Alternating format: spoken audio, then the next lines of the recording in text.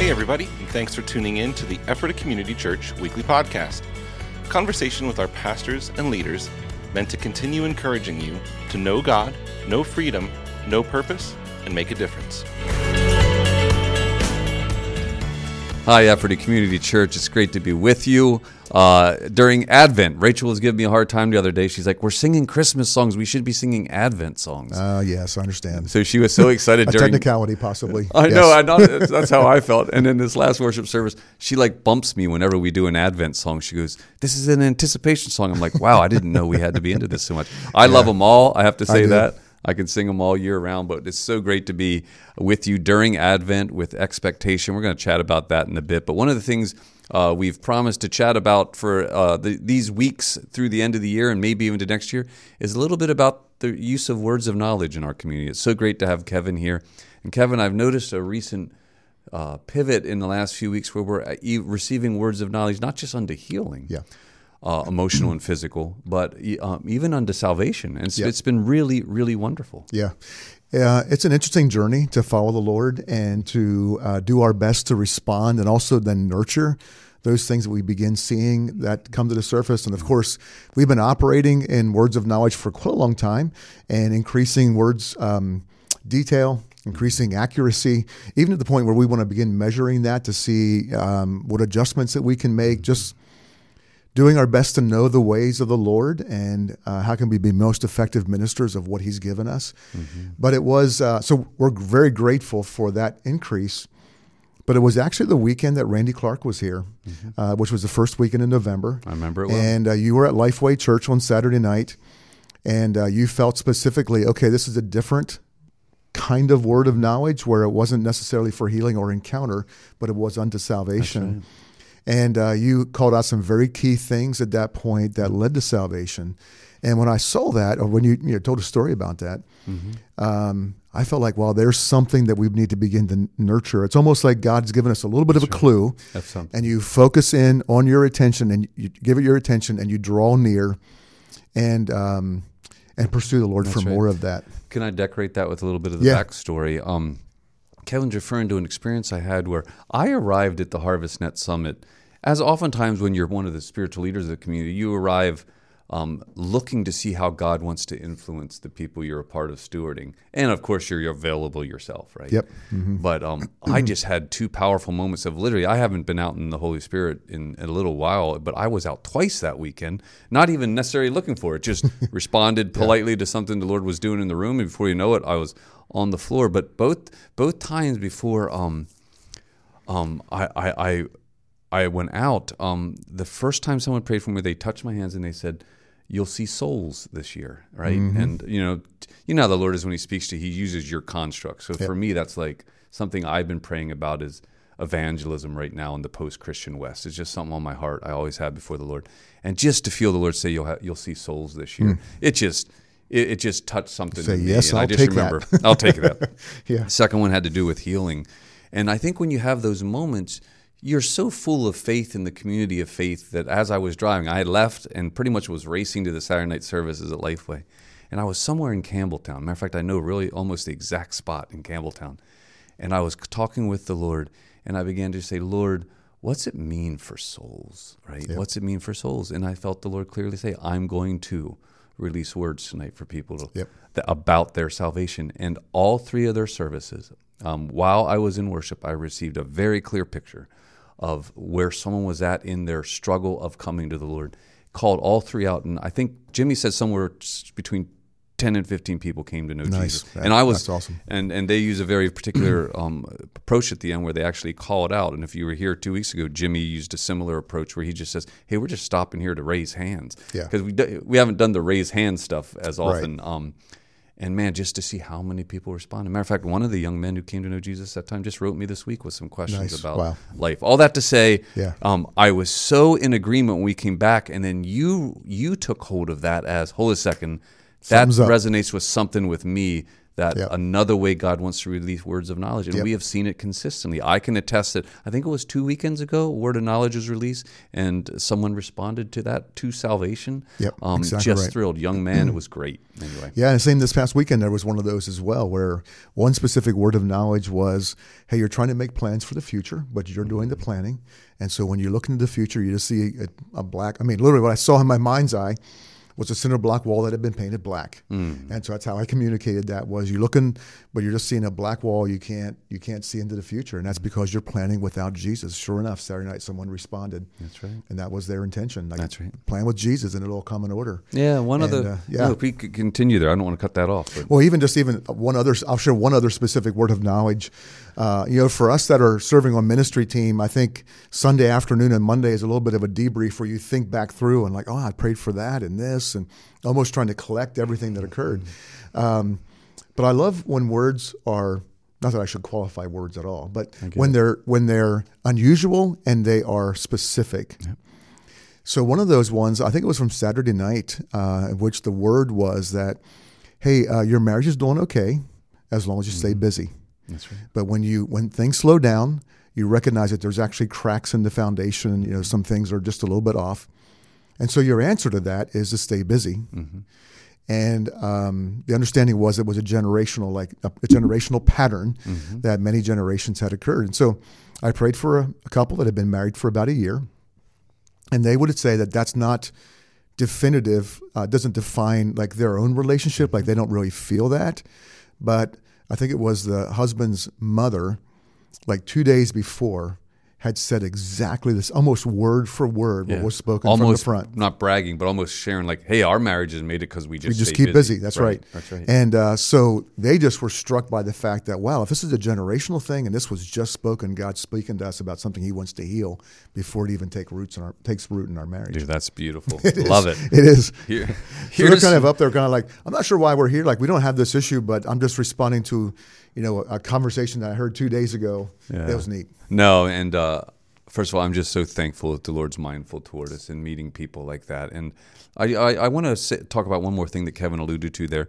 We're doing our very best as a community. I like to call it a quiet revival, meaning we're stewarding what the Lord's doing in our midst, and we're not doing a lot of trumpeting of it. If you tune into these podcasts, you just get to hear a little bit, not only what's going on, but behind the scenes. And one of the things behind the scenes is, Kevin's right, we are beginning to track the words of knowledge. So the service pastor at the end of every weekend goes into a particular digital format we have and types in every single one of the words of knowledge. And then our prayer teams, after they pray for people, if the people are willing to attach their name to it and let us share the testimony, they then go to another form and fill it out. So we have these two data sets, dare I use that word, of us being able to track what the Lord's releasing and what is being responded to, and then even to be able to track if a healing or if a momentous occasion took place in that. So we're able to begin to say, okay, what is the Lord doing in our midst? Is there anything consistent about it? Is there anything that we can do to continue to increase the accuracy in what God's doing here? So it is, I just want to attest to, it's such a naturally supernatural way of following the Lord in this, and it's been really, really, I think, fruitful for us. Right. Yeah, and it helps us to know, like, what can we do better or different? And Randy Clark would teach out of Exodus 33, where Moses says to the Lord, Lord, if I have found favor in your sight, show me your ways. That's right. And so it's motivated by, like, show me your way. Like, what are we doing that we can correct and course correct? Let me see, how can we collect data so we can see specifically how the Lord's working and actually amplify that?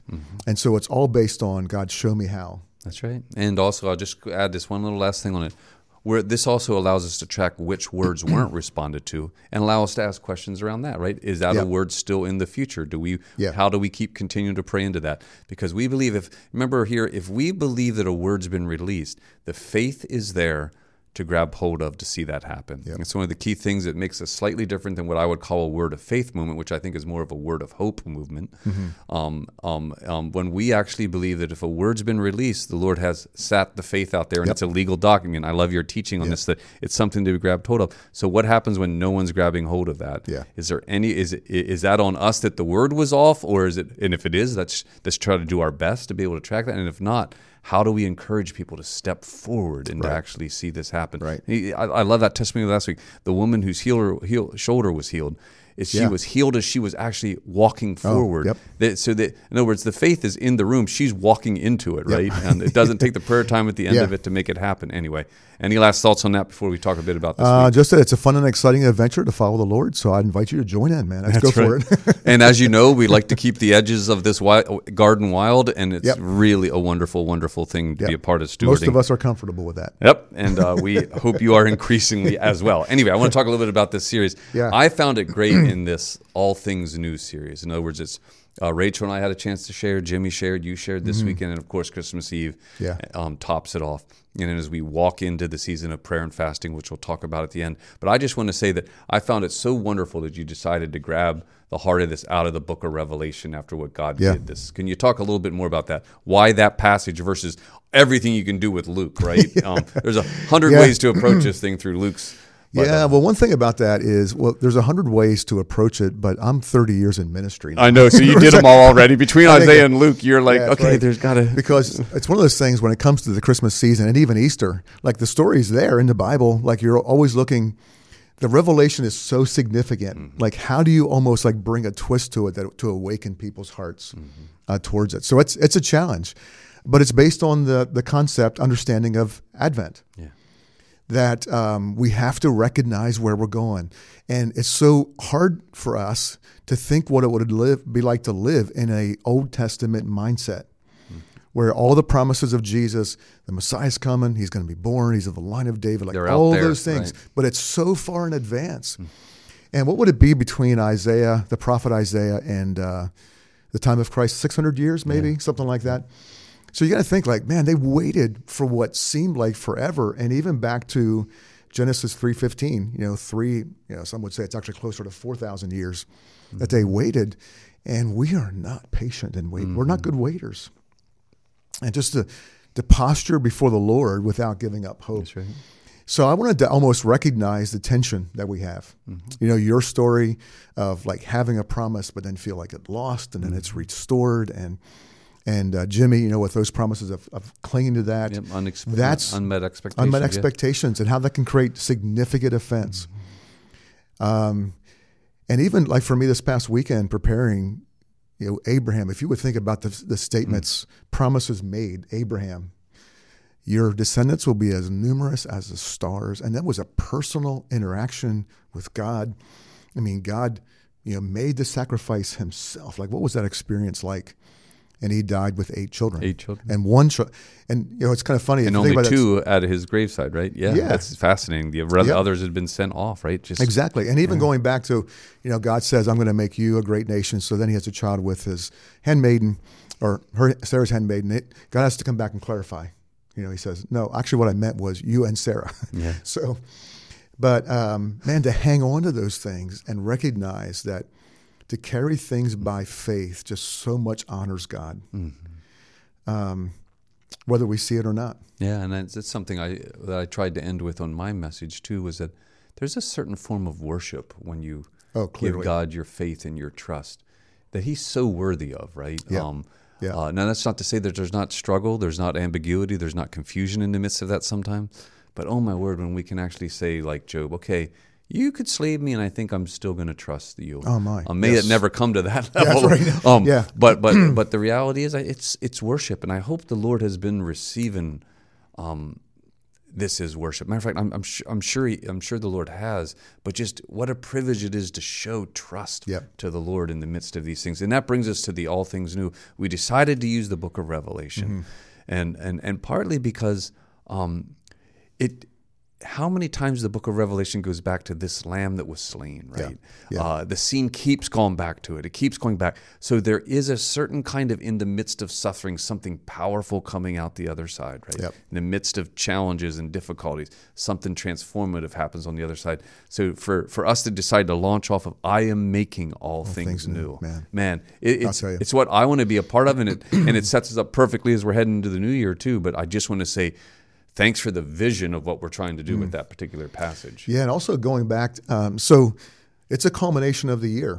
Yeah. And so you look back over our shoulder and we see 2022, and I was stunned by what God did through the book of Revelation. even just in the reading of the book of Revelation. So people, fearful future, where's this all going? What's going to happen? Okay, now it's all in context in the hope of the person of Jesus Christ. Right. And so going to Revelation 21:5, behold, I am making all things new, was a way of honoring what God has done this past year, which recognizing like this is as sure as Jesus being born in Bethlehem, exactly the way the prophet said it would happen. And in the same way, you can have that level of confidence of where this is going. That's right. Jesus, God on the throne, I am making all things new. That's right. And I think what I loved about this weekend was you highlighting, hold a second, we're not the only ones waiting. I mean, that was an incredible thought. That one opened up for me. I'm like, man, why? Of course I knew that, but yet you reawoken my imagination to the fact that even Jesus is allowing certain things to be an unmet hope and an expectation so as to encounter something even deeper and more beautiful, right? So that I'm sure the Lord would love to partake in resurrection life that he released in the way he did. Yeah. But he has actually said, hey, there is a certain aspect of this. I will wait till we're together to fully celebrate. You know, it's him welcoming us to a celebration. And man, that kind of buckles you down to be with it long term, right? Yeah. To say, you know what, if the Lord's self is holding, you know, this is the sovereign Lord of the universe sitting at the right hand of God the Father. All these enemies are his footstool, and he goes, oh, but I'm still going to hold back on something. Oh, my goodness. Until we can have it together. Man, it gives me staying power in the midst of it. Right? So you think Jesus, okay, he's past it. You know, he's got the keys of death and Hades. He's been resurrected. He's seated on the throne. You just go on. And then he says, but I'm waiting for you. Like I'm holding off. Like I have a level of anticipation for the future with us. Yeah, I'm a little overwhelmed by that. Me too. Now, again, back to my deep concern that we might be doing communion there at Wedding Supper of the Lamb, but just hopefully not casseroles. I just want to make sure I stated that yet again in my podcast and we'll career. We'll be healed. We won't need gluten-free bread. So. Hallelujah. Trust me. By the way, that was great to do communion together. But I want to jump looking forward here. You know, we have the Christmas Eve services come up, and then we're heading into the fast. We've released our 21-day prayer and fasting booklet. Anything you want to say to set us up? Yeah, looking forward to what the team has put together for our Christmas Eve service is going to be a great celebration. It's going to be a congregational and community celebration. So we will watch some things come from the platform, but ultimately we are doing this together. Yeah. And I love what they've put together. It's going to be a great time to celebrate the Lord. Of course, heading into the following week, which if you tune into the podcast regularly, you'll be getting some things electronically about the Jesus rallies with more specifics, and even when it comes to the season of prayer and fasting. Looking forward to the Jesus rallies the following week and some evangelistic training with that. And then stepping into our season of prayer and fasting. And again, it's not just simply about those 3 weeks, but I feel like those 3 weeks are actually setting the tone for the entire year. Christ formed in us. And then Christ represented by us to the world around us. That's exactly right. If we can just get that done in 2023, oh goodness, I'm retiring. You know, I love that. I love that the booklet has a fingerprint on it. And as many of us know, there's a word of knowledge released over our community that I will put my name upon you. And that is what I'm praying into. The identity. You give me that identity, all the sub-identities get rightly ordered. And I'm looking forward to it. Well, thanks for your stewardship in that. Hey, Christmas Eve services, 23rd, 24th at 5 and 7. No sign-up needed this year. There's going to be room for everyone. We ask you to invite a friend. It is going to be one of those services that no matter what a friend's or a neighbor's background is, they're going to be able to find some resonance with what's going on. So don't hesitate to invite some friends to what's going on. And get ready to eat 900 dozen cookies. Well, I'm eating a bunch of those, so you're here. They'll be gone before you get it. Yeah, we hope you have a great week leading up to Christmas Eve. We hope to see you here. Yep, bless you. Hey, thanks again for joining us today. We hope that you've been encouraged by listening and that you'll join us again next week. You can listen to previous episodes, find additional resources, and of course, learn more about us by visiting EphratACommunityChurch.com.